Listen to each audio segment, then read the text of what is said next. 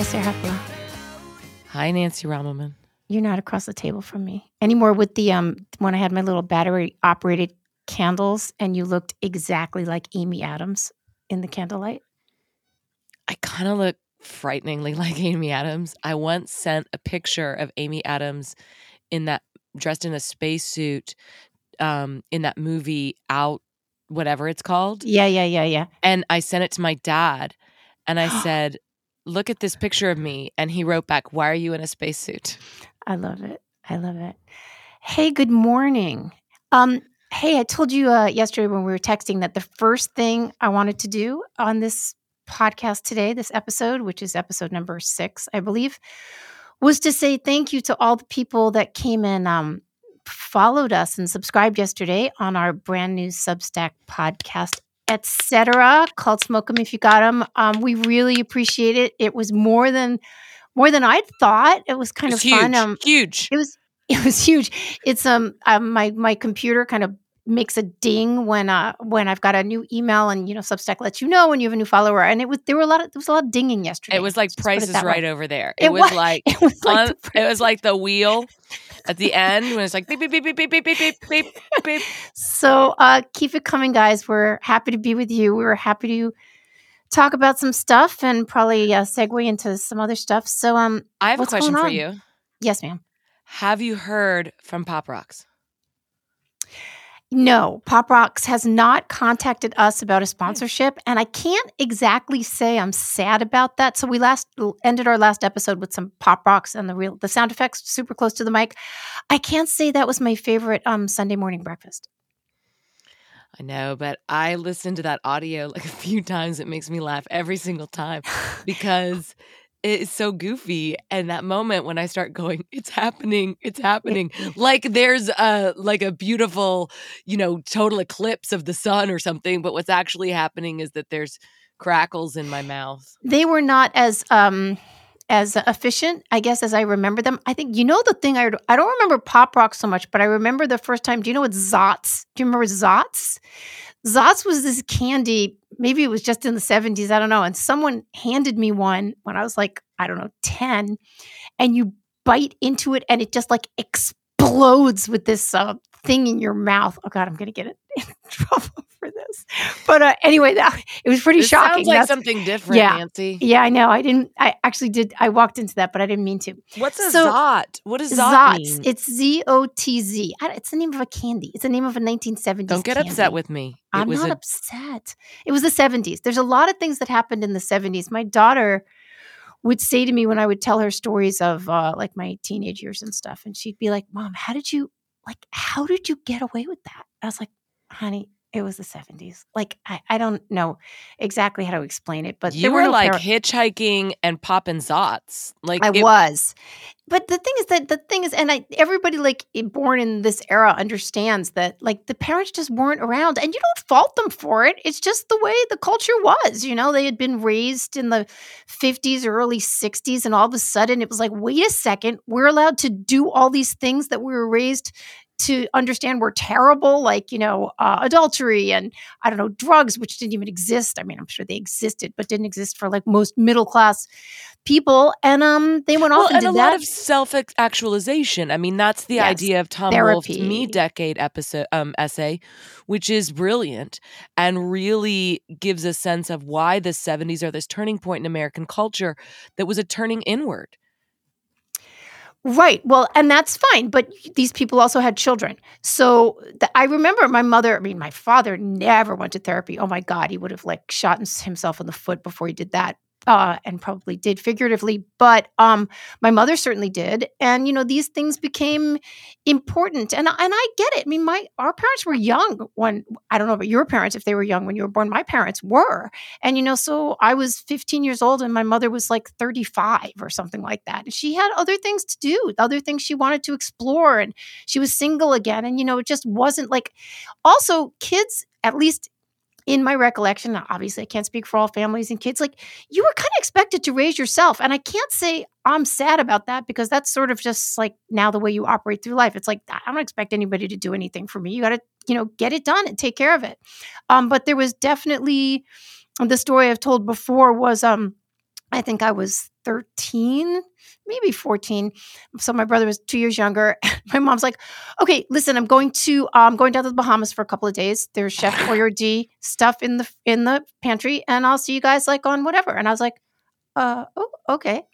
And years later, I was like, "Mom, do you remember that?" And she's like, "Nancy, your father lived like 2 blocks away. Like, what was I being a baby about?" I mean, Wow. that would not. I mean, look, I am sure that actually does happen right now, but it's not the norm. Let's say. You know, I was babysitting for money when I was like 11, 12, I and love 13. And Sure. what's so interesting to me is that like I'll regularly talk to friends of mine that have 11-year-old kids and they're, getting babysitters for them. And Which is it weird. short circuits me. Yeah, I mean, I think I have friends that have kids this age, and they're like at 11 and 12, they're babysitting their little siblings. But yeah, you didn't definitely. I mean, babysitting your little sibling at home while your parents run out to dinner or who knows whatever they're doing is different than going to someone else's house and caring for someone else's child when you're 11, Like a which we did. baby. I used to Which like oh, take care of babies, babies. babies, yeah. It was fun. I It loved it was fun. actually. It was totally fun. And I used to like watch their cable and eat their food. Of course. And it was like such a great transaction. Like I gave them my weekends and they gave me the soft suburban home I craved in my bones because my mother was a health nut that didn't allow us to have cable. Oh, yeah, and you made money. I mean, this is a thing. You I made made money. so much money. And Yeah. I would go to the mall and I would spend it on Limited Express and Limited and a place called Judy's. Yeah, that And had if all I those like little earrings and stuff. oh And hell yeah, yeah, Claire's. yeah, Claire's. That's it. I didn't grow up with because I grew up in New York City. There was no such thing as a mall. I remember when the That first. is the saddest story you've ever told No, no, me. no, no, no. Look, malls are disgusting. Okay, I remember a Oh, mall. Nancy, are we gonna fight this early? That's it. We found our first where we're gonna wage our first battle. Well, I will say, Do no, not yeah, not grow up. Hold on. Do not grow up with a mall. That makes no sense. And then tell me malls are disgusting. You Okay. can't say both. If you grew up inside of a mall, you can tell me that. If you Okay. didn't grow up with a mall and you don't know the comfort of walking around a mall, an Orange Julius in the 80s, an arcade, have you seen the movie Fast Times at Ridgemont High? This was our Yeah. lives. You can't say that malls are disgusting if you didn't grow up inside of them. I'm gonna die on this hill. You are correct. And speaking of malls, someone told me the other day, one of my favorite foods are pretzels. And someone said, "Have you ever had a Auntie Oh. Anne?" And I Auntie haven't. Anne. Auntie M, Auntie something pretzel. Anne. And well, I haven't, and now I'm looking Aunt forward Annie's. Aunt Annie's. to. Now I'm looking forward to going to a mall so I can have an Aunt Annie's pretzel. I've seen them, but they always looked a little suspect. Anyway, so Sarah Hepla, I I know have so many thoughts on a mall. Can we do a special mall episode we later? have a special mall episode. Oh, and by the way, I'll foreshadow something I told my daughter, who's the little skincare maven, that at some point we're going to do a skincare episode, and she's going to be our big celebrity guest. So that's to look forward to, everyone. Because I posted a picture of you on my Instagram, and one of the first comments was, "Please get all her secrets," from a friend of mine. And I knew exactly what it was. She did not mean your personal life. She did not mean the things that you know about the Ukraine that the rest of us don't. She meant, what is that bitch doing to make her skin look so good? Well, we're going to reveal all the secrets on that episode. But we came here today to talk about a few things that were probably not as pleasant.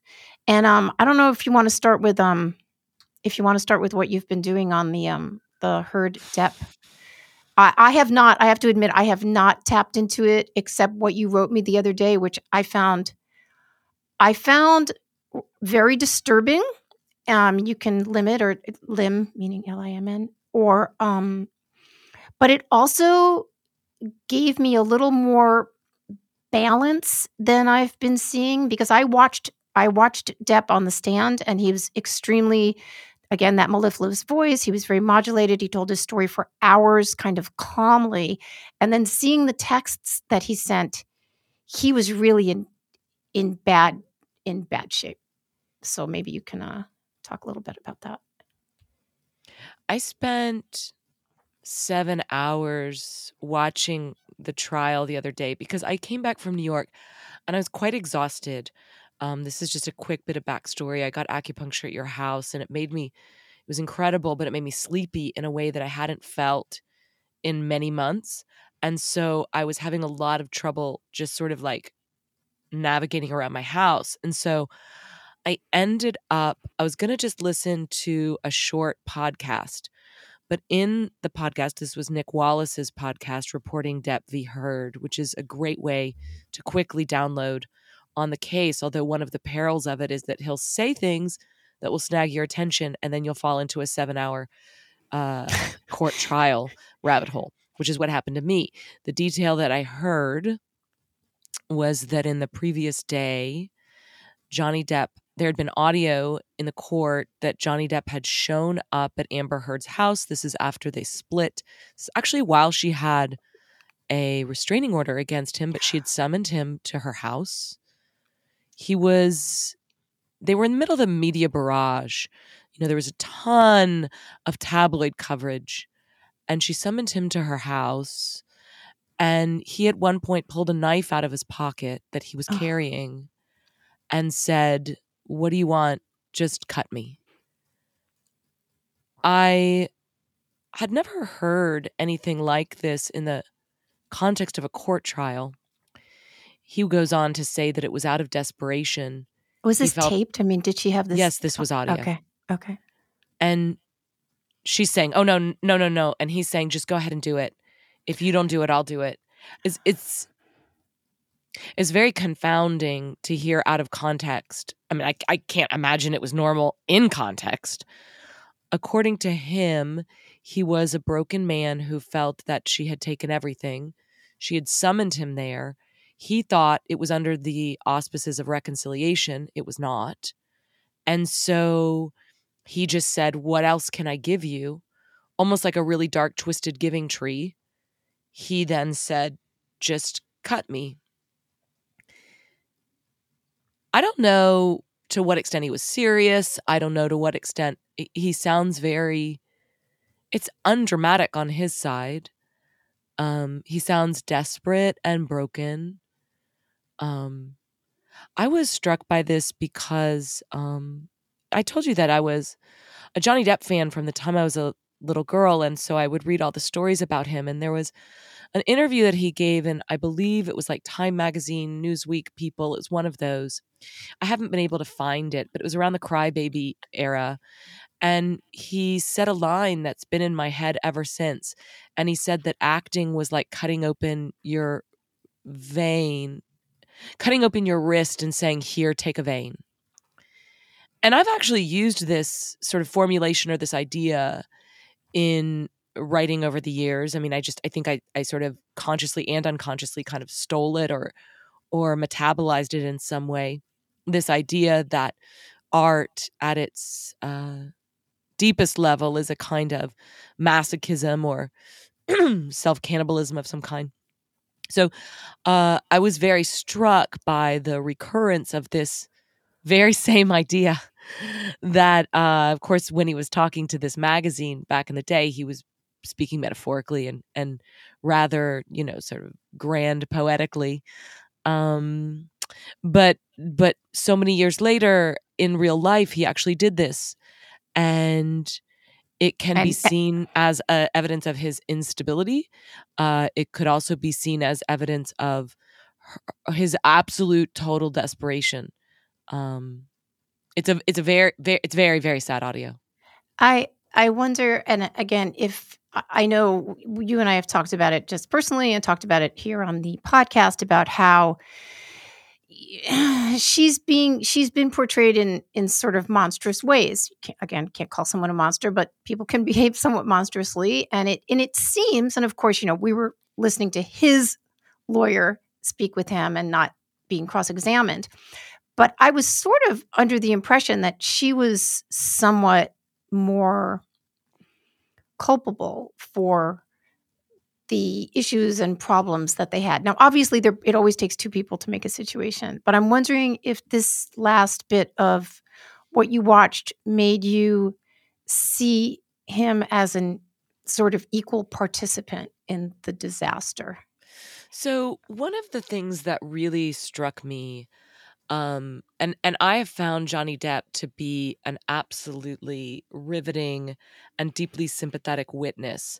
But one of the things I can't help notice as somebody who quit drinking 12 years ago and had to work through my own denial and resistance around the way my drinking affected other people in my life, is his absolute stonewall against admitting that his alcohol abuse or that he himself have hurt anybody else. There was a really interesting moment in the trial day that I watched where he says, "The only person in my life I have abused is myself." Now, I relate so deeply to that. In fact, when I went into AA the second time when I was 35, because I went at 25 too, but I only stayed for a year. So then I went back at 35. I told my sponsor, you're supposed to build this resentment list. And I said, well, like, the only person on my resentment list is myself. And the only person I hurt is myself. And one of the things that sobriety or recovery or just walking a little bit away from the spill radius of alcohol does for you is to give you a little bit more insight into how your behaviors actually deeply affected people. Because I'm such a self-immolator, and I suspect Johnny is too, meaning that if I hurt somebody, I tend towards self-destruction. Um, There's an incredibly powerful line I heard once, which described alcohol as suicide for a night. And so that is one of the best descriptions of the kind of alcohol abuse that I was participating in, and probably Johnny Depp as well.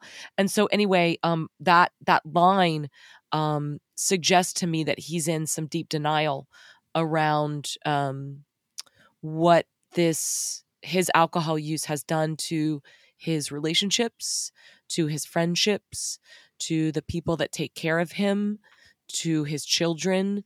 There was a testimony from a woman that ran his private island. She talked about him passing out face down in the sand, and she had to get like a helicopter to come rescue some people on a boat that was partying. When you collapse into the kind of oblivion drinking and drug use that he clearly was a part of, I think what you often don't notice is the people that are having to take care of you, pick you up, prop you around, clean up your messes, clean up your shit. I mean that literally and figuratively. I don't mean whatever. Like people, like when I was drunk, I would walk into traffic and my friends had to pull me out. That's difficult for them. It scared them. I was like, I'm only hurting myself. Well, no, I'm not. I'm upsetting them. You know what's interesting? When we first, I don't remember if it was the last episode or the one before, but I was pretty convinced, and I think there's part of me that's still convinced that watching what's going on, because the trial here is basically saying it's hinged on the 2018 editorial she wrote for the Washington Post talking about, how women's being sexually abused or abused in general by men has to come out more. Me Too moment.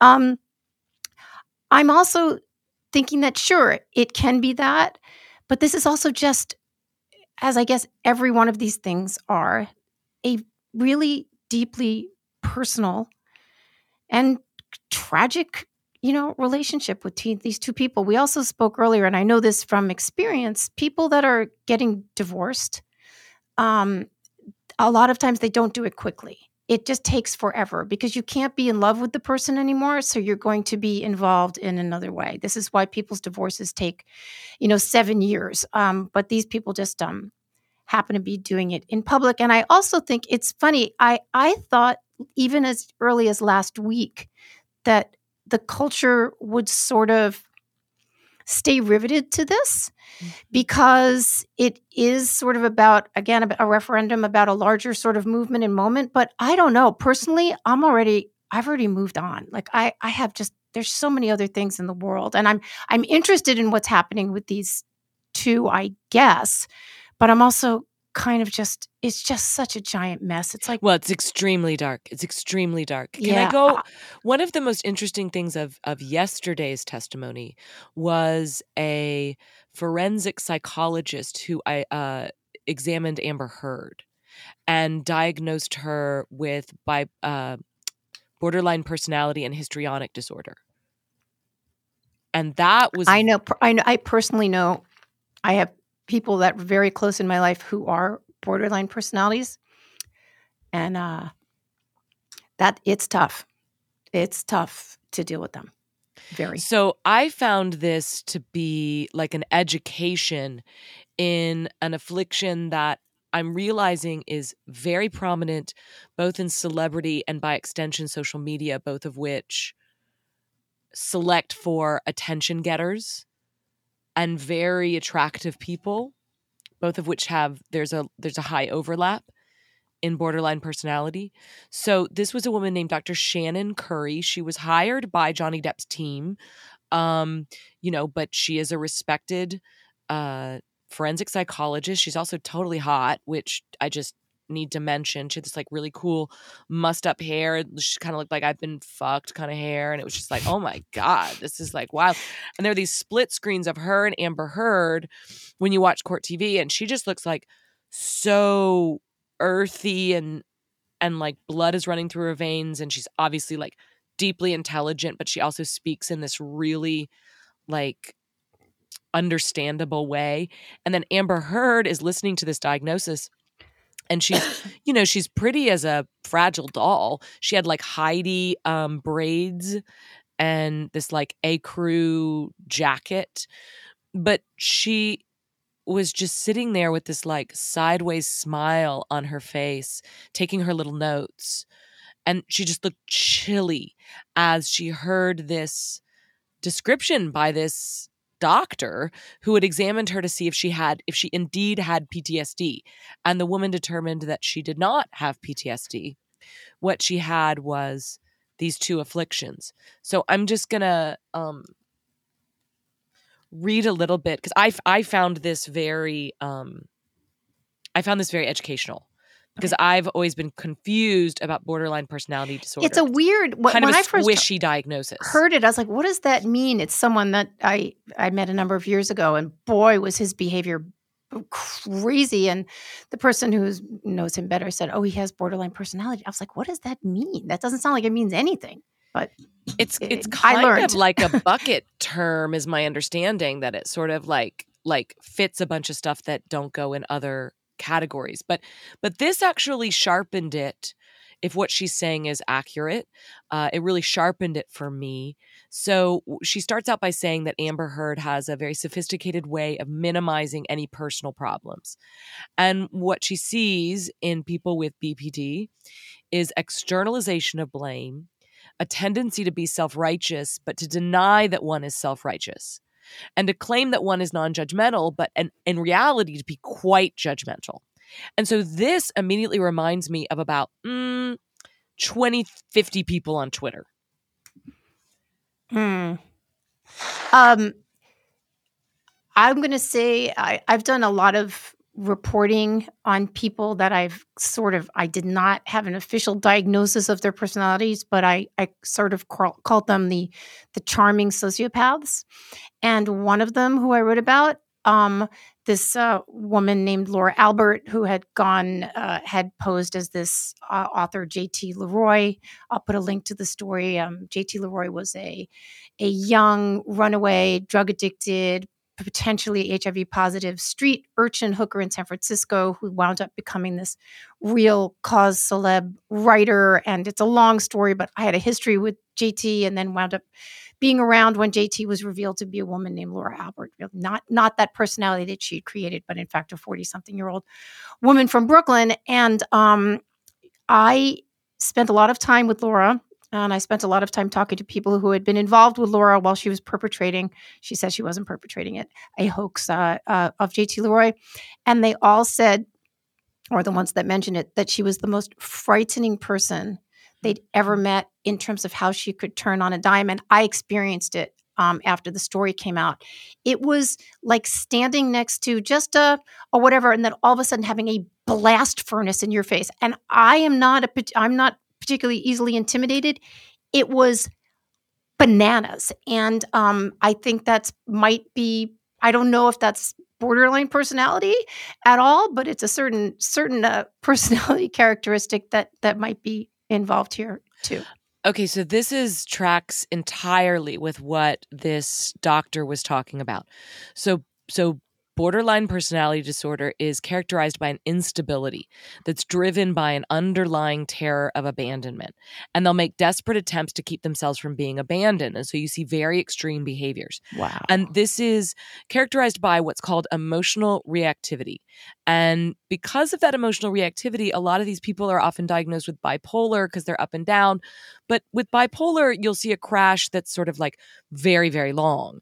But with these people, the fluctuating moods are just constant, and there's a hypersensitivity to being offended. Like if the example she used is if the therapist comes in 2 minutes late, which, by the way, immediately made me think of Jada Pinkett Smith on her red couch waiting for her husband. Oh man, that's right. Where he and- came, and she says to the camera, "Oh, 2 minutes late." I was like, "What? What wife would do Yeah. this to her husband unless she's trying?" What did we talk about? What did we talk about with that happiness guy? Said, "What is the indicator that a marriage is open? Is over?" Yeah. Open. Wow, nice slip of the tongue there. And a marriage is over is when you treat your spouse with contempt in public. Okay, not only is that in public, she's freaking taping it for all of Facebook to see. One of the things that this people with BPD, they will often physically prevent the partner from leaving. They make desperate bids that often involve self-harm or legal threats to keep them. And the partner tends to put up with this because they think they're doing something kind or good by not leaving. And so Amber Heard has actually said in the past that she'd cut her own arm. And I think this happened before Johnny Depp. This is typical of the diagnosis. A story that really clicked everything into place for this doctor was when she heard a story from the former friend who told a story about shopping for Thanksgiving with Amber Heard, and something happened and Amber Heard just struck her in the face out of nowhere. Wait, what? And, you know, it's not clear why this happened, but a little bit like what you just said with Laura Alpert, the turn on a dime and the change was so explosive.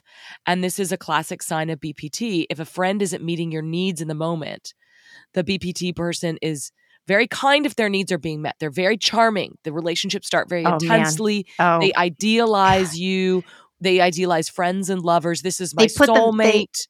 And this one other person I know that has this, they are absolutely effusive in their compliments to you or to other people. They can be like over the top. You're like, God, Yes. I'm kind of getting uncomfortable about this. Yes. And then say one thing that challenges, and they will threaten you. Threaten you, like, oh, do you want me to call whatever, the attorney or something? You're like, what the fuck just happened? Yes. What happens is that they become disillusioned so quickly because they've idealized you so much. And they have what's called splitting. And they see things as black and white. Like people are either ideal or they are evil. You know, they're going to save me or they're a dumpster fire. Again, this is actually the language of Twitter, it really bothers me. That is exactly. Don't like exactly Twitter. Right. But I've never known the term splitting, but that's actually just, binary thinking. And so when you look at somebody with BPD, you see a lot of transitions in their friendships. In other words, they don't keep friends for very long because they can't. So they have a history of a lot of fallouts with people.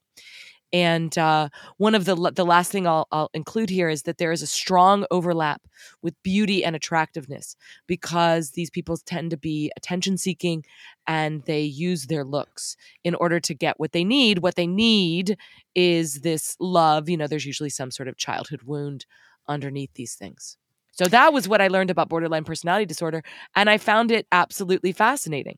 And, by the way, she also has histrionic personality disorder, a separate thing that is associated with drama and shallowness and a need to be the center of attention. And, there's a lot of overlap with these disorders with abuse, with abusing the partner. I'm going to say one little thing about beauty, and it kind of segues into something else that actually happened to me yesterday that I'll mention here.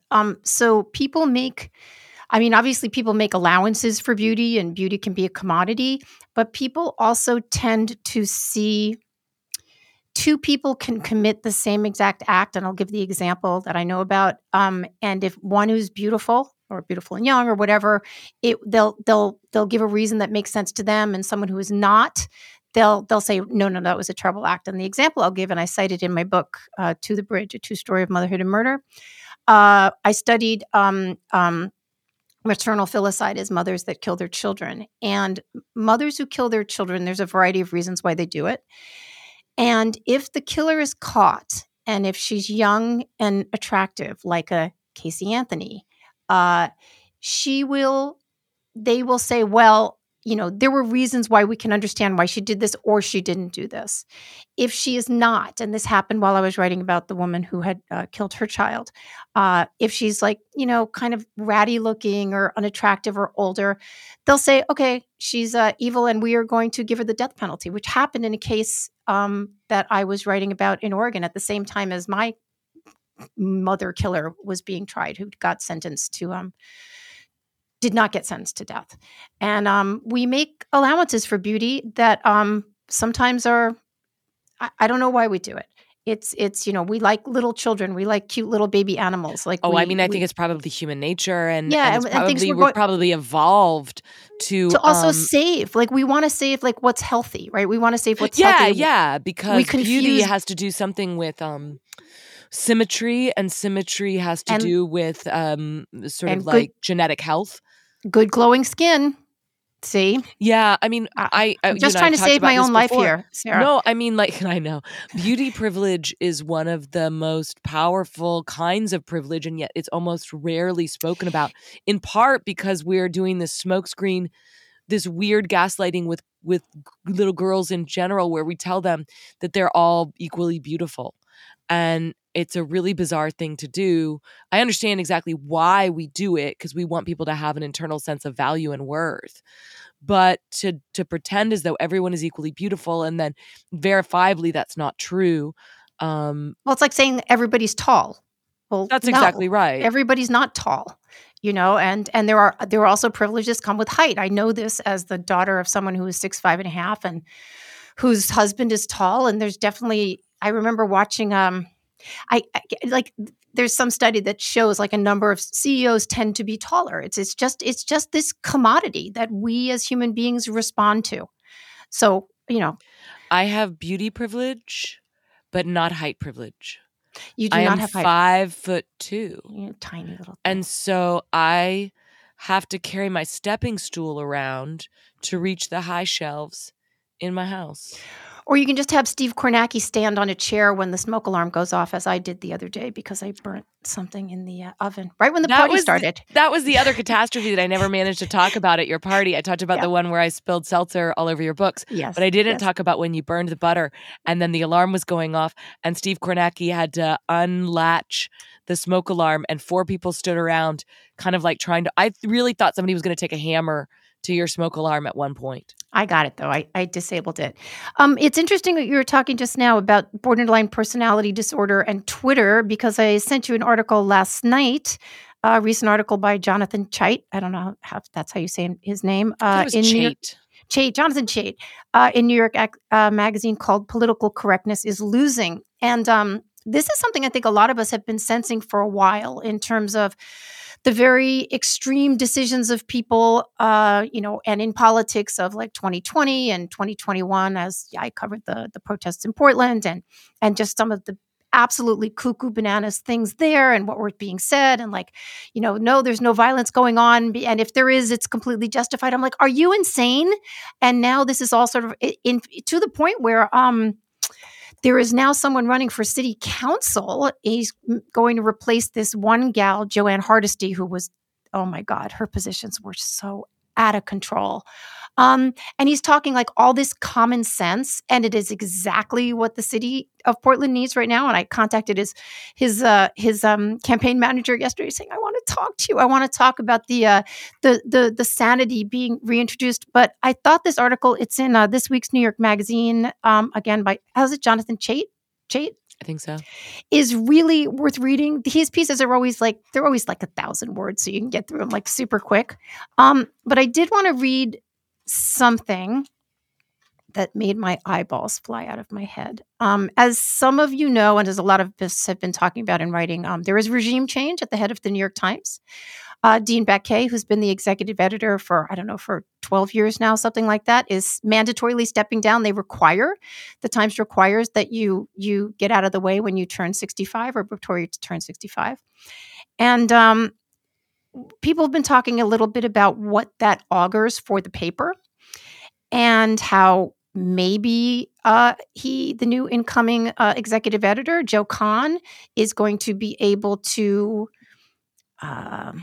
make the more activist class in the newsroom not be so activist and stop calling for people's heads publicly and on Twitter and on their Slack. And the example we all talked about is the case of Donald McNeil Jr., which I'm sure most of our listeners know who that is. He was the science reporter at the Times. He'd been at the Times for 45 years. Last January, when he was called out by some reporters at the Daily Beast for, if they didn't say for being a racist, or for committing a racism, when he was on a New York Times sponsored trip for students in Peru in 2019. One of the students, and obviously, if you've got enough money to go on, these are pretty privileged kids that are going on these trips. It's probably low five figures to get down there. One of them was saying to him that there had been a girl at her school that when she was 12 had used the N-word, and it had been taped and it had resurfaced. And she used the word, I guess the student did, and McNeil said back to her, did she say the N-word and he used it, or what was she using it, or was it in the context of something else? Well, it turned out it was in the context of something else. But nevertheless, because it was 2019, some students and parents got peeved that he had used it even in context, and they complained to the Times. And Dean Baquet called McNeil in and said, this is we don't like this, and we just want to know that, I don't know if it was not a black mark on his record or something, but he was basically disciplined for it at the paper. Well, in 2021, some people inside the paper had found out that this had happened, already been adjudicated. We have such a thing called no double jeopardy. And they leaked the story to the Daily Beast. It became a big thing. And long story short, he was summarily drummed out of the paper while he was the lead science and COVID reporter and up for a Pulitzer Prize, which I always saw as using new methods, which are, Twitter and Slack and weird and accusations of racism where they don't exist, to get an old goal, which is to get ahead, right? Because I don't know why they wanted him out, but they wanted him out, right? Absolutely. And just to further extend the fallout on this, it was really fascinating when Mike Pesca at Slate began talking about this case in the Slack channel, and also did not use the N-word, but used the actual word, and then was pushed out of Slate. Right. The word on the Slack channel. That's right. So these are people with long-time careers. Now, my impression is that, and this is going to be the time, since time immemorial, young people come in, they want the old people out. You know what? I think of life as a conveyor belt. You get on and you go down the conveyor belt, and eventually you fall off, whether it's just in terms of your lifespan or your career. And, there's always been something called ambition. But I am all in favor of people that are doing a better job to be able to push people that have, gotten stale, or they don't understand how to do their jobs, and, they get pushed out. That's the way it is. But to use totally illegitimate things because they know that this accusation today, whether it's accusations of racism or sexism or Me Too or whatever, to wield this as a power stick when you don't really have the goods. I find this to be an absolutely terrible way to, first of all, run your life personally, but to have the world run, which is why I got so bananas and crazed about the McNeil story, which I reported on for Newsweek and for my own stuff. And Matt Walsh and I did plenty of Paloma Media YouTubes about this, because you should be concerned that this is happening at the New York Times, because the New York Times you have trusted the New York Times to give you the news. And if this is now how they are going to let their newsroom operate, then this is a problem. And in a long, long article about Joe Kahn in New York Magazine, someone was saying to him, well, what about no, I know what it was. So Donald McNeil Jr. wrote a great piece recently about Dean Baquet, about the changing of the guard there.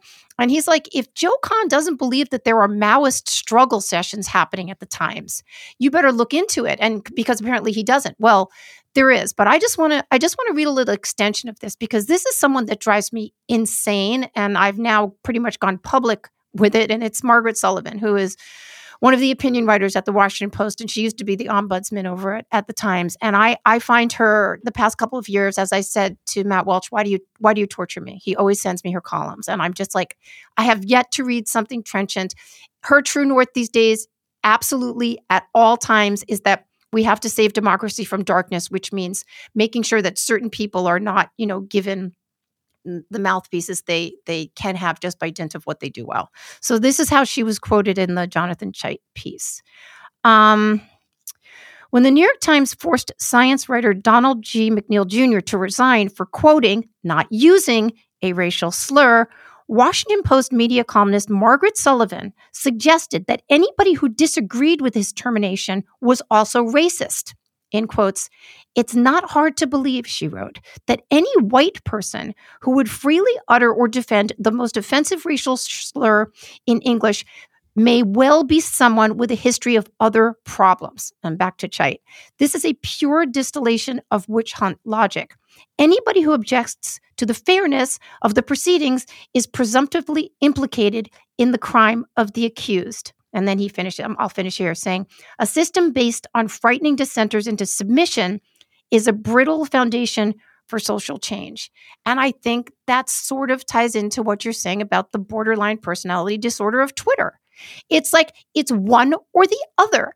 That's not the way the world is. No, of course not. You don't say all cops are bastards. This is so purely freaking nonsensical. It's very and yet, adolescent. and I had this happen. I am being dead honest here. If I had $1 for each time I have heard all cops are bastards chanted, I'd have $2,000 easily. And I went up to some people at one of the it was like a Back the Blue rally happening in it was September 2020 in Portland, in front of the police station. Like 12 people there just saying, actually, we like cops. And 400 people behind me screaming. And I said to what seemed to be kind of a nice couple, I was like, so let me ask you a question. You're from here, from Central Oregon. Like, have you ever had a good interaction with a police officer? And they're like, no, that's not even fucking possible. I'm like, well, I don't know what to say to you, because it is possible. And most interactions with police officers are probably pretty positive. Like, they're there to help stuff out. They're not all great. But anyway, we've seen that on Twitter. We've seen that in the culture. Chait goes on to talk about certain places, including like Yale, and then that museum in Philadelphia that drummed out newspaper It's the Philadelphia architecture. Inquirer, Right. And the executive editor was pushed out because of a headline that said something like, "Buildings matter too." Well, I think it was the architecture critic, but maybe it was his executive editor. Fair enough. The idea that it shouldn't matter if you burn down a building, like, shouldn't matter at all. It's a nothing. Well, how does this work? Do you have to only care about one thing? And if you don't care about other things too, then you axiomatically are on the bad side? How about we care about a lot of things? How about you look at what's going on and say, are we right in all circumstances at all times? And anybody that disagrees with us, fuck them. We're allowed to drag them into the public square. We are allowed to rob them of their jobs. We are allowed to humiliate them and shame them and never let them ever work again.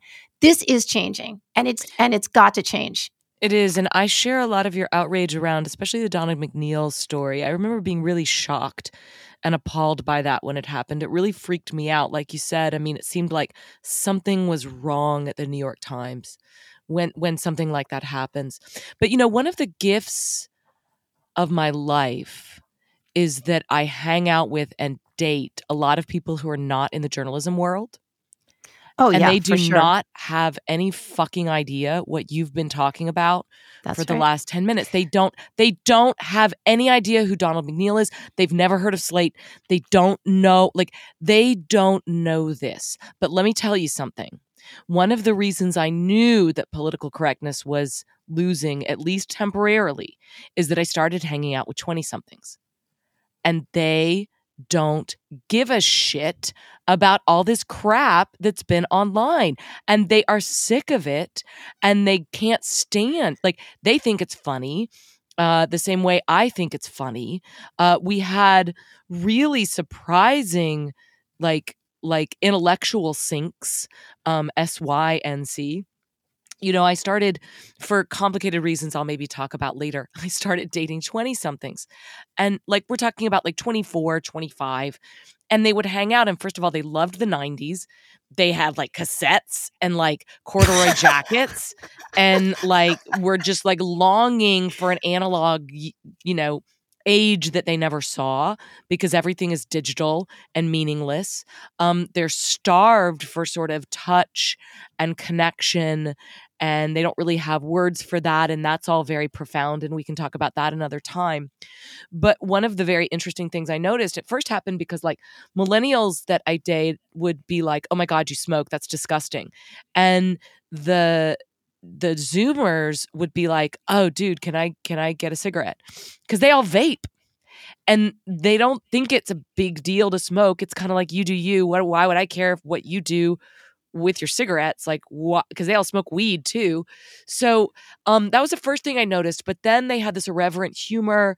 They are not necessarily on Twitter. A lot of them are on TikTok, Oh, maybe. yeah. They're on Snapchat all the time.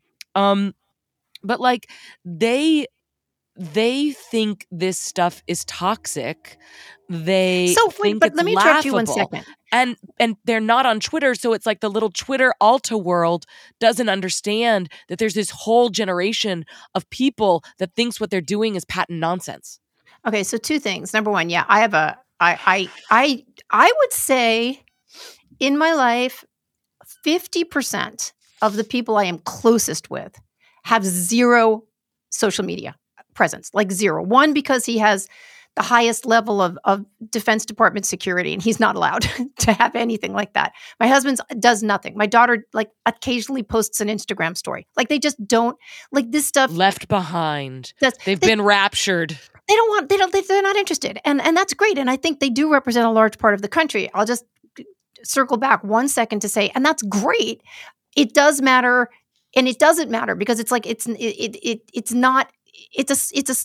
tempest in teacups. However, when the New York Times is acceding to it, it's not a tempest in the teacup, because it's the biggest paper in the world, and that stuff does matter when we are relying on them to give us the news pretty straight, and not fire people because you've got 150 angry or cranky people that say they feel unsafe because someone used a word in context 2 years before. This is a problem.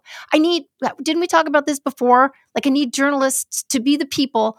I don't know if it was on a different episode, but I want the journalists to be the people that calm things down. I think that's our job, is to look at information, bring it to the public in the calmest way that we can. It can be devastating information. Absolutely.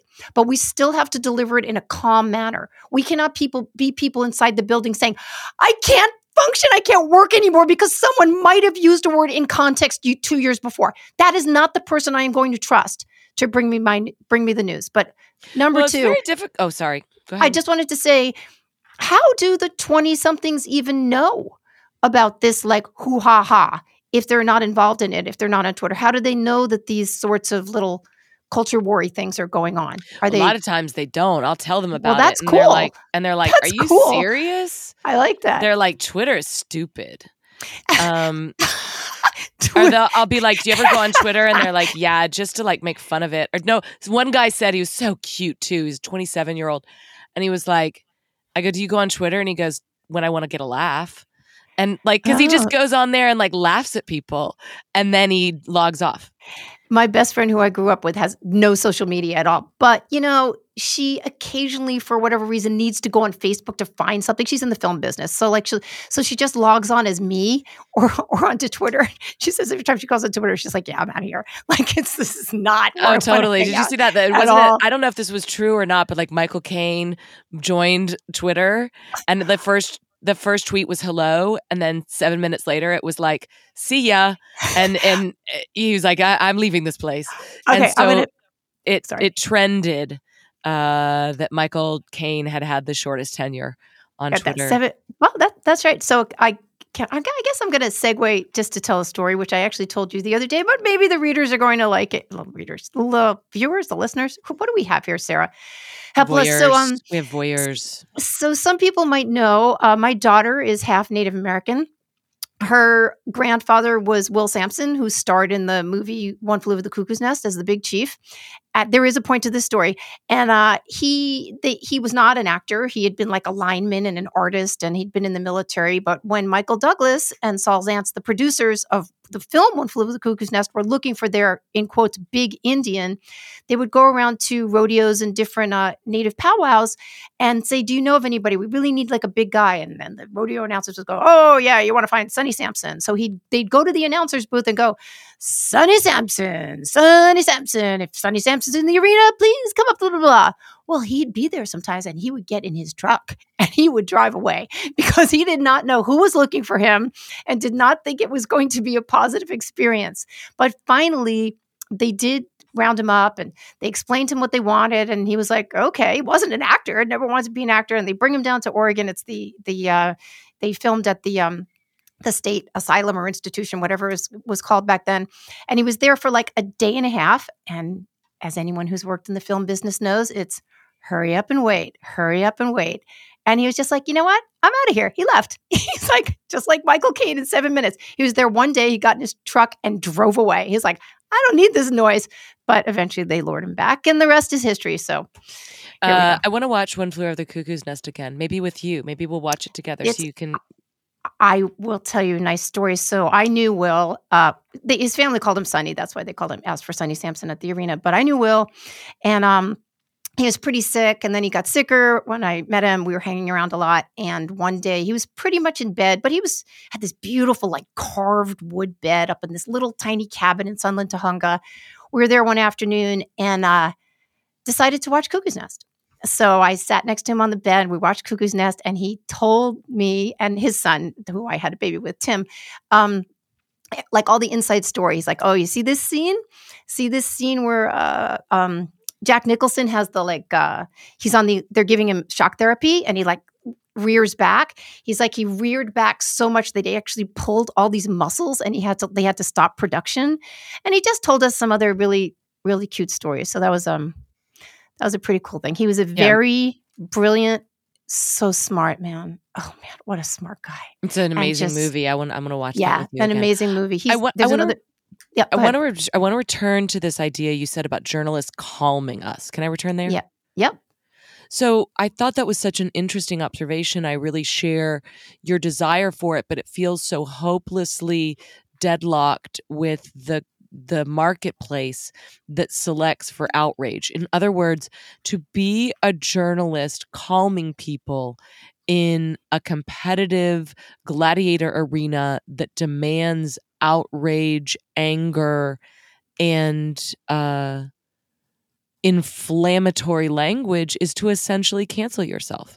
Nope. One of the things that I think, one of the tragedies that I watched up close was what headlines did to journalism, meaning what we might call more flattened, we might say clickbait headlines.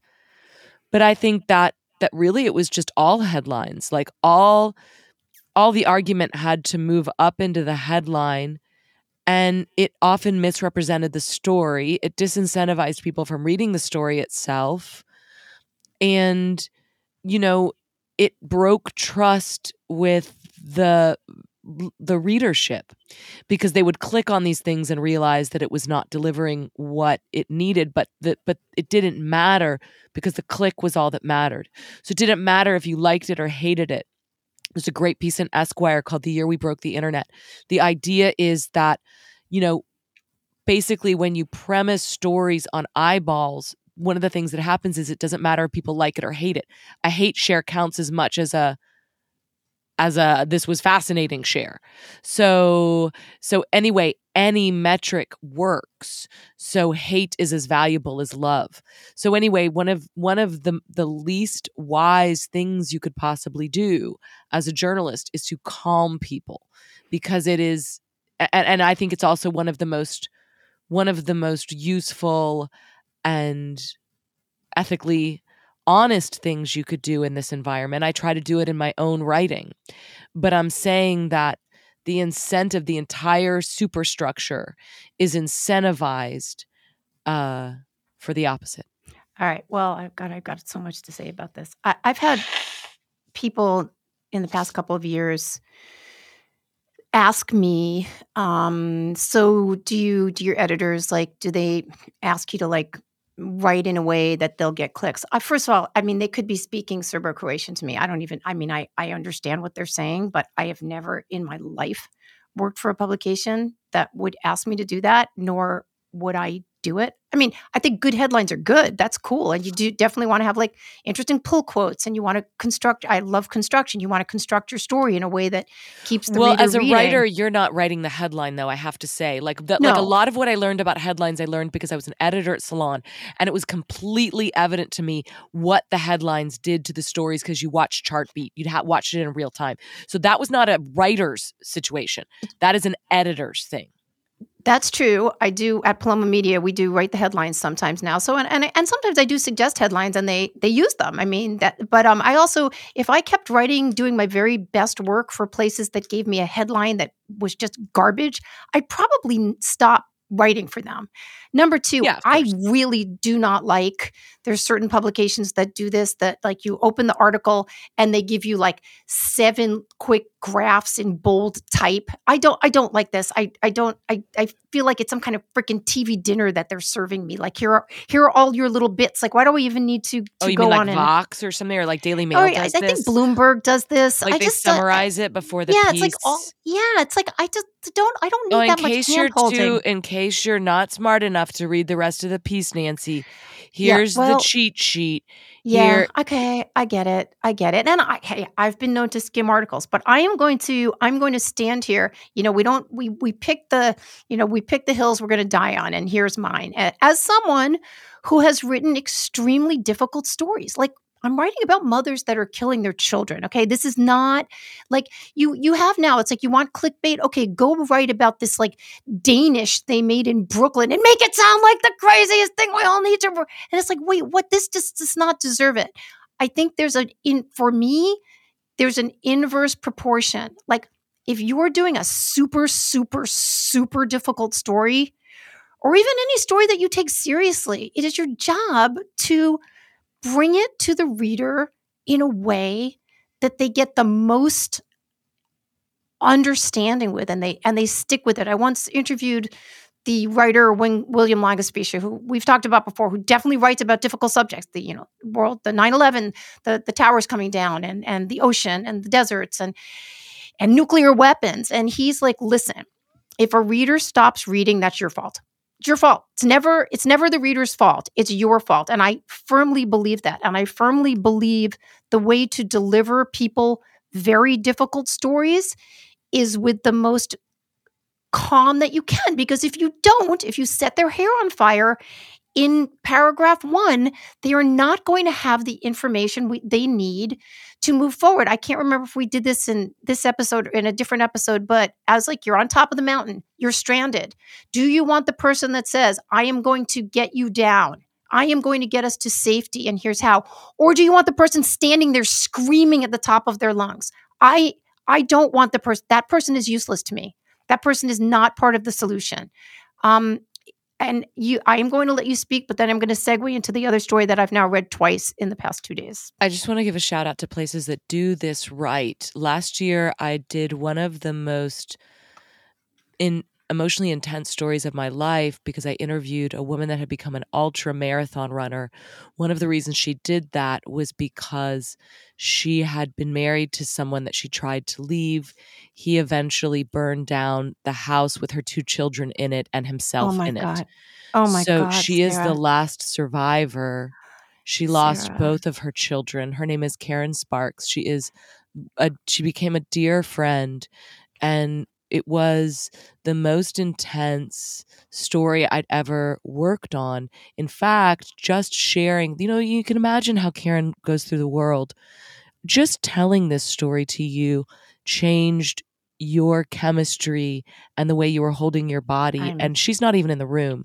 Can you imagine what she does when she walks into a room and people are reminded of the horror that happened in her life? So she very bravely, I mean, I don't even know if it's brave. I mean, I just think she's just an incredible badass, and she's a survivor. And we spent 9 hours together in a coffee shop in McKinney, Texas, which is where she lives. And when I did this story for Runner's World, they were so careful. They were They have to so be. careful. Every single damn thing. I had an amazing editor named Leah Flickinger. She had won the Pulitzer Prize. She had edited a story that won the Pulitzer Prize the year before. And, they were like every headline, every photo. And this is not normal. This is not normal, but it should be, because you shouldn't have to go through this hell to have the respect that you get. But let me tell you, they just gave me incredible respect. They checked everything in terms of how we positioned it on the internet. I was so scared that her story was going to you could sensationalize it so easily. And it was Of very course. important to me. It was very important to Karen that the story be delivered, and that it was a story about her children. It was not a story about her horrible, difficult It's our spouse. it's our duty. We sat here the other day in my living room. We were talking about like what makes you cry. What makes me cry is that we have this duty to sorry. We both came from the alt weekly world where we were allowed to do, I mean, I was at the LA Weekly, bless my editors there, and bless this editor that you have at Runner's World, and also the editor that you talked about at The Atlantic. I think Scott it's Stossel. right. It's our and I'll give a shout out to Janet Duckworth, who's actually retired now. But it's our duty to bring these hard stories forward. And I just actually wrote a piece. I turned in a piece for Reason today talking about, and I won't go into exactly why because I don't want to scoop myself, but talking about how very difficult stories, how sometimes people are either afraid to tell them or they don't want them told because they don't want to hear from these horrible people. But you don't understand what happens when you midwife these stories to their next destination, what they actually become.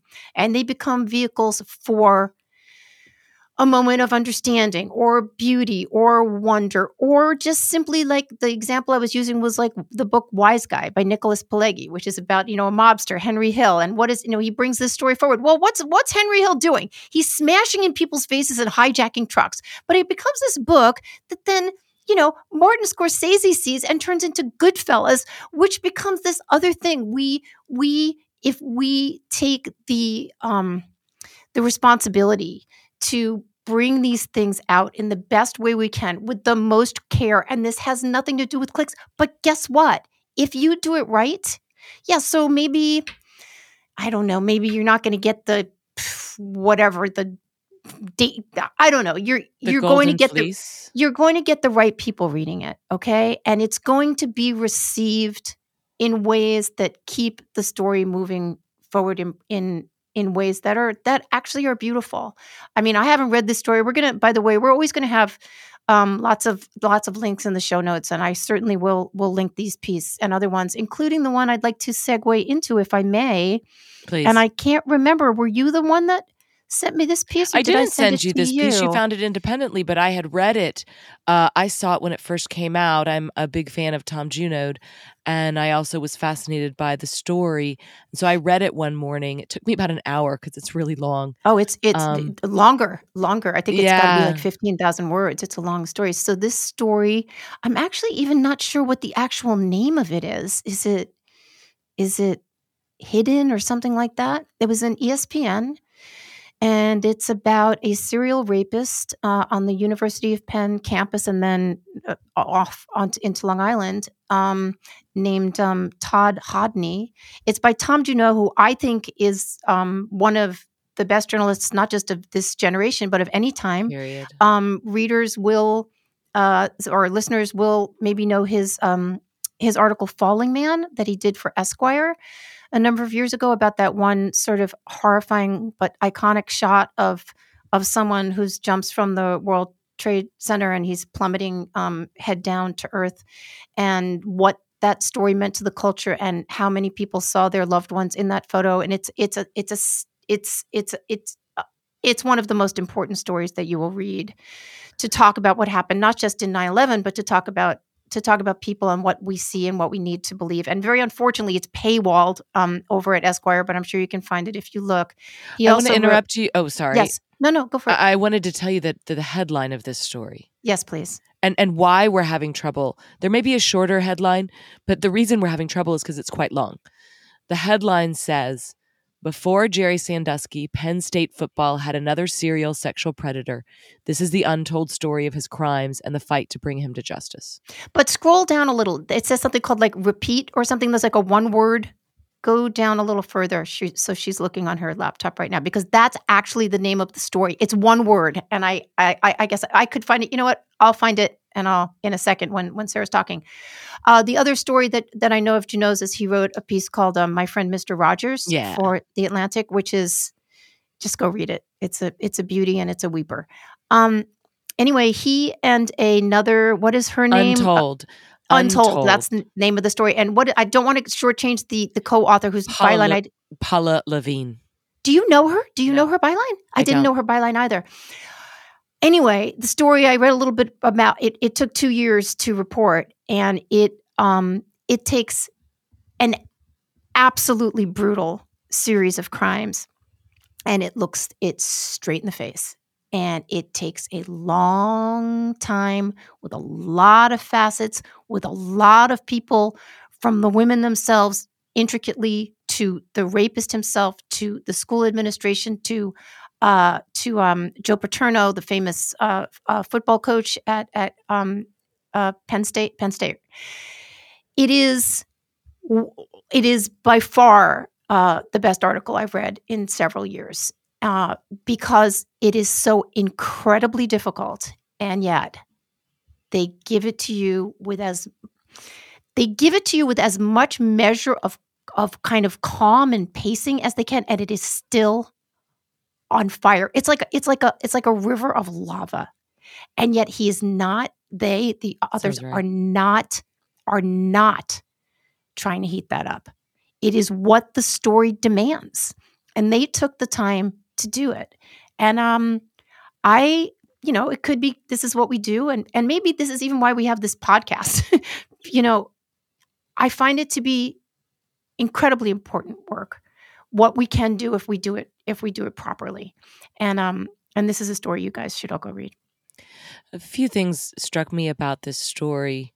One of them was what you just identified, which was that there's never a point at which it's pushed.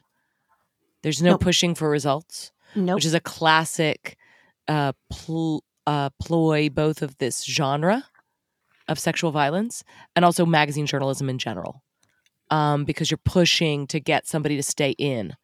You want to grab them so fast. So this is a story. I love your description of a river of lava, because what you notice is that it just has a forward momentum that is separate from the story itself. Like Stephen King used to say, it's the story, not he who tells it. And this definitely had that kind of energy that this was an unstoppable story. The other thing that struck me, the person whose name I've forgotten, the guy that's at the center of this piece, what's his name? The killer? Yeah. Todd Hodney. Hodney. Never heard of him. Not going to No. remember his name. This guy is a sociopath. There is some attempt to explain how he got this way. I found that interesting. It's in the story, but it's not In his own point. words. In his own words. And you don't know if you can trust it. And like that is not the point of this story. This is a story about the wreckage that he wreaked. Wreckage that he wreaked? What? Wreckage that couldn't be right. Havoc that he wreaked, or the in the wreckage lives and souls of individuals at a time when somebody like him could operate quite under the radar. One of the things that strikes me about this is the true carnage and damage of the sexual violence in this. And what years is this happening in? 78, 79. Okay. So. And maybe 80. I think 78, 79. Gosh, that really hits me because, like in the Cowboys world, in the DCC world, that was the high time of hedonism and rule breaking, and the Cowboys were on top. And it was just like there was all this, the sexual revolution had taken hold, but there were no rules to kind of govern its behavior. And so it was just this really reckless time. It was like a lot of fun for some people, but it was like really, really horrible for some other people. Anyway, so this is 78. This is not the Cowboys. This is Penn State. But I say that because I think that the culture that is happening here, where we're transitioning from the post-war separate co-ed dorms and girls have curfews and all this stuff. We're transitioning from that into a world more defined by equality and the sexual revolution. That enables people like this to do what they did. I mean, there was some real confusion around, a lot of the women in these stories, they might want to have been sexual. They might want to have gone on dates. But at the same time, they didn't want to look like that kind of woman, quote unquote. And so anyway, what I mean to be setting up is that it's an incredibly interesting anthropologically like pivot point in the late 70s, where you're going from one culture into another culture. But what happens here is heinous. It's horrible. And I think that these kind of things that did happen to our mothers, some of the women that were going to college in that era, that's what was getting triggered culturally in the Me Too movement. But see, interestingly enough, by the time Me Too came around, the infractions and the damage were so much more minor. So what you have to remember that marital rape is not a crime until the 80s. And the 70s are really like, and date rape isn't a concept until the 90s. So the idea that you were raped by somebody on a date is like, no, sorry, you weren't. You were on a date with somebody. And so, excuse me. But by the time Me Too rolls around, rape has been reframed so that it's any foreign object in the vagina, meaning it could be a finger, meaning it could be a toothbrush. That's I didn't randomly make that up. That's a Steubenville case. And it could also, there's this issue of too drunk to consent. So anyway, I think I'm getting over my skis a little bit with my cultural commentary here. But what I mean to suggest is that the heinous, this story helps you understand, helps me understand why there was such an explosion of anger and fear around the idea of sexual violence on the college campus in documentaries like what I believe is sort of like a trumped up documentary called The Hunting Ground, we can talk about this. We should do a whole episode on this whole thing. Okay. Because it's very complicated. It's very easy to look like a sort of rape apologist. I don't. People call me a rape apologist, and what can I say? I apologize for rape. I don't know. Somebody should.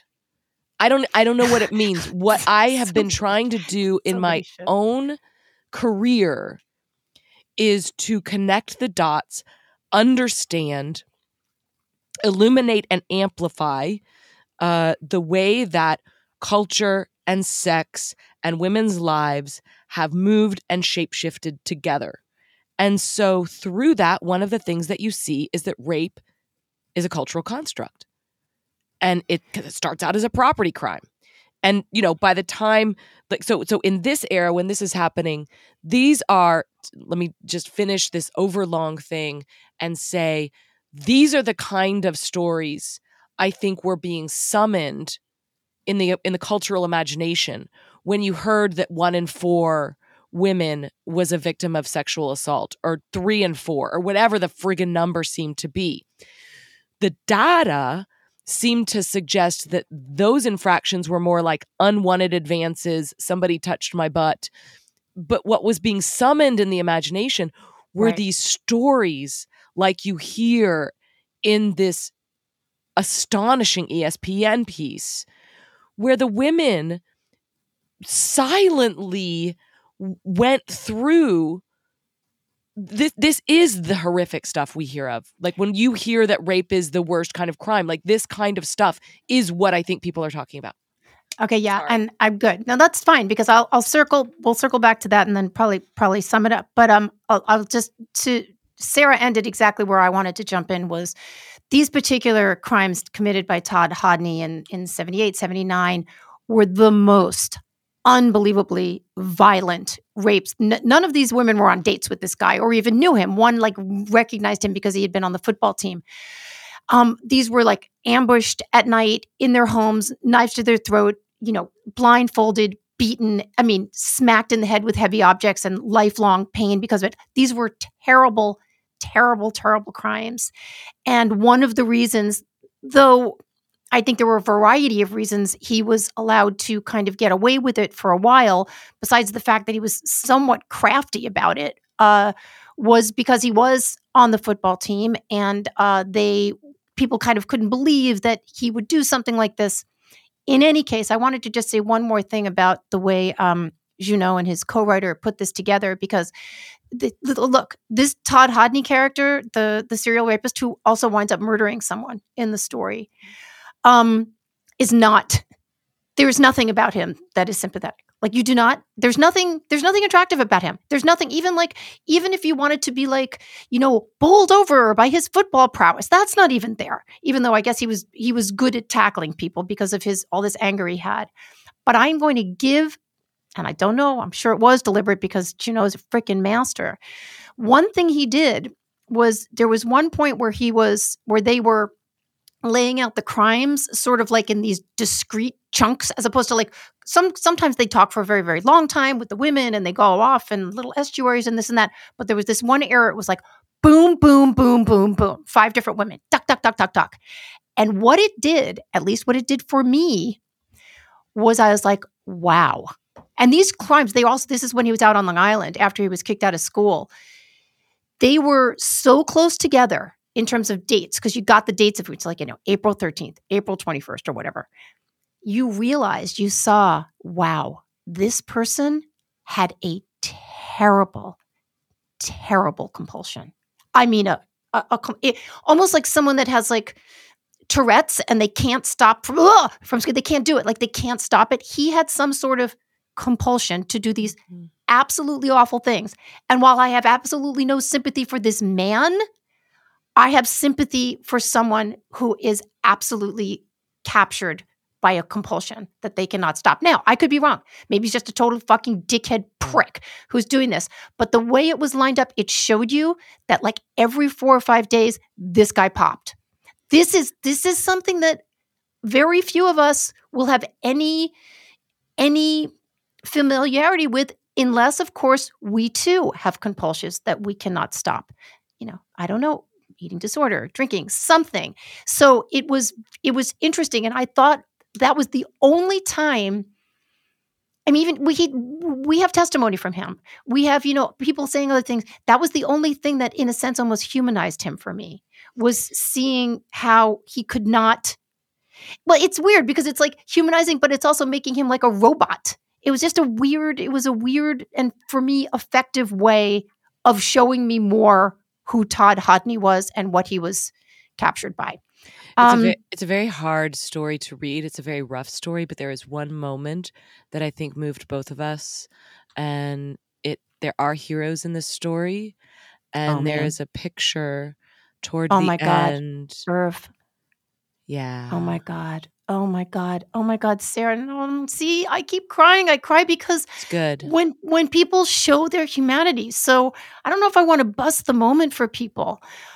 I mean, do I bust the moment for people? Are they going to go read it? I want them to know just know that it's not, because we've just gone on and on and on about how difficult this is. And I want people to know that even within this dark story, there are moments of absolute heart-piercing sweetness and incredible. We're both going to cry. I'm going to cry too. Incredible. Let's cry together. It's kind of hot. We're crying. There's be a little crying in each episode. The last thing our podcast is about is two journo babes crying together. How many people would listen to that? I'm going to be constantly commenting that, but to laugh. And then maybe we'll just put a little button on this because we're brushing up against our usual. Okay, I have things, one thing to. Hold on, wait, no.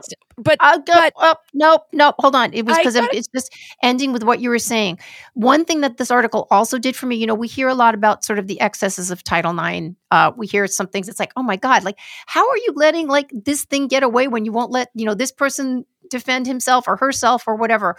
Sarah's exactly right. When you read a story like this, these are the cases that people that they're in the cultural bloodstream, and we remember these things, or the people that are creating these laws or trying to fight back against past injustices.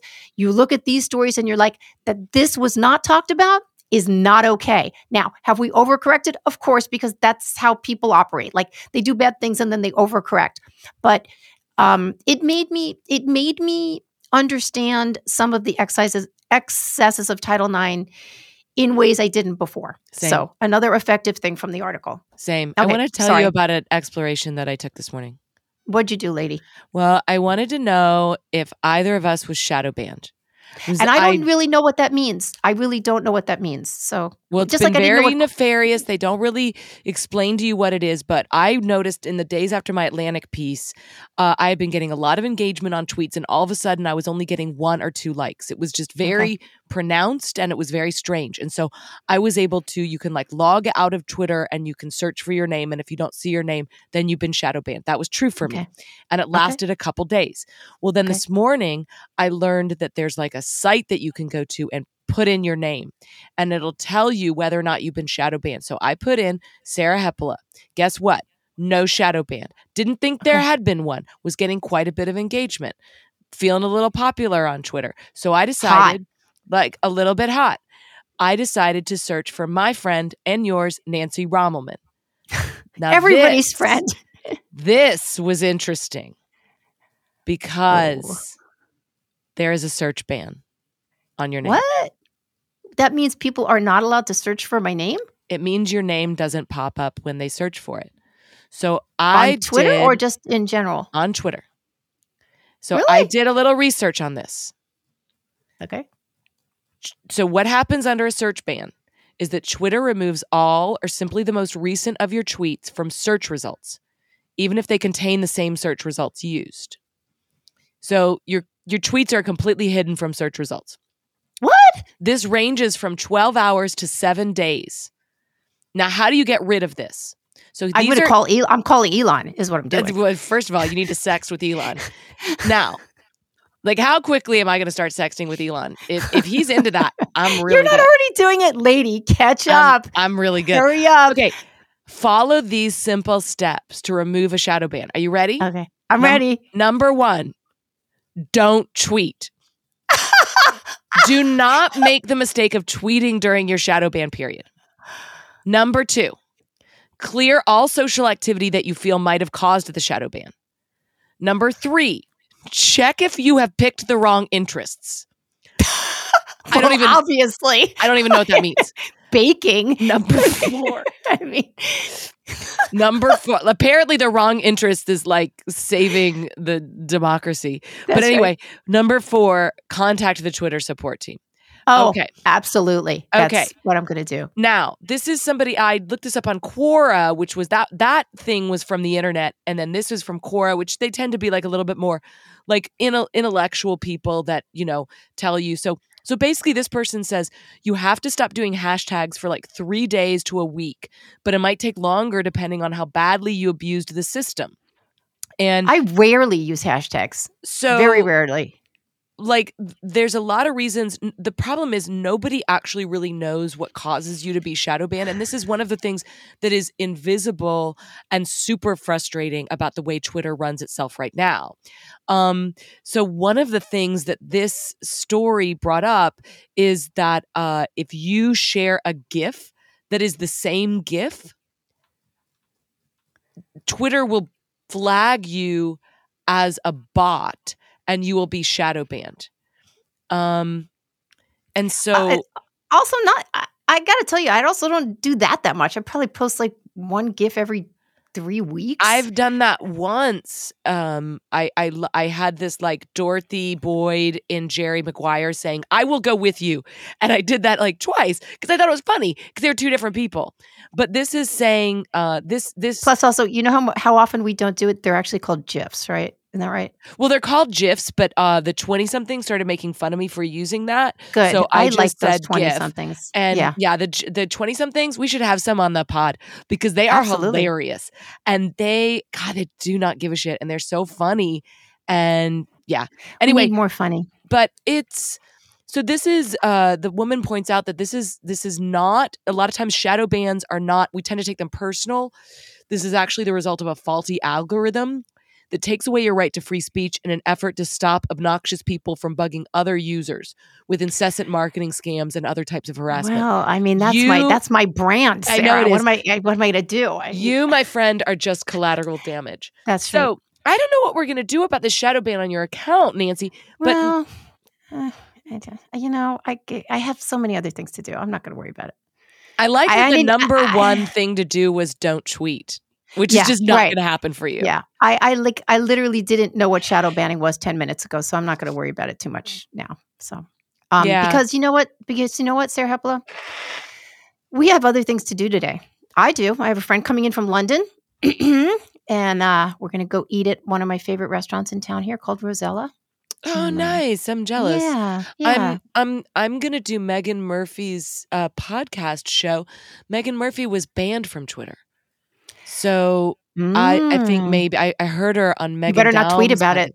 Better not. tweet about I'm not saying her. I'm not putting her words in my mouth. Yeah. I'm just saying, like her name in my mouth. I was trying to make a Will Smith reference. Did we start? But it ended up strange. Hey, do you want to say anything about Elon Musk?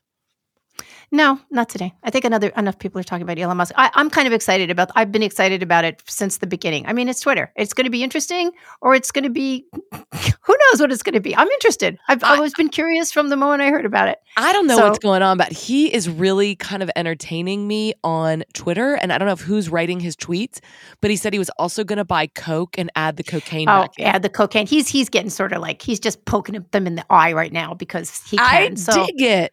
All right. I don't know. We talked about fast emotional metabolism. It just seems like stories are just moving so fast now. It's like, okay, he bought Twitter. What's next? What are we going to do next? Oh my God, you're already over the Depp Heard thing, which is honestly like the most heart-rending story of our age.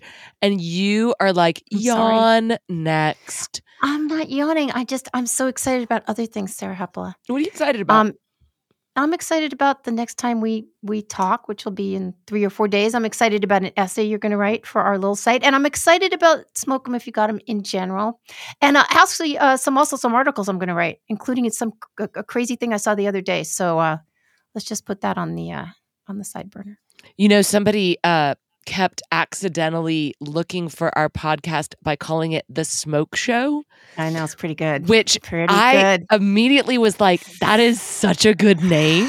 Missed opportunity, but I think also people be like, smoke? Like, how much weed shit? Well, I don't care That if we get sounds weed like people that sounds looking like a for us. total weed show.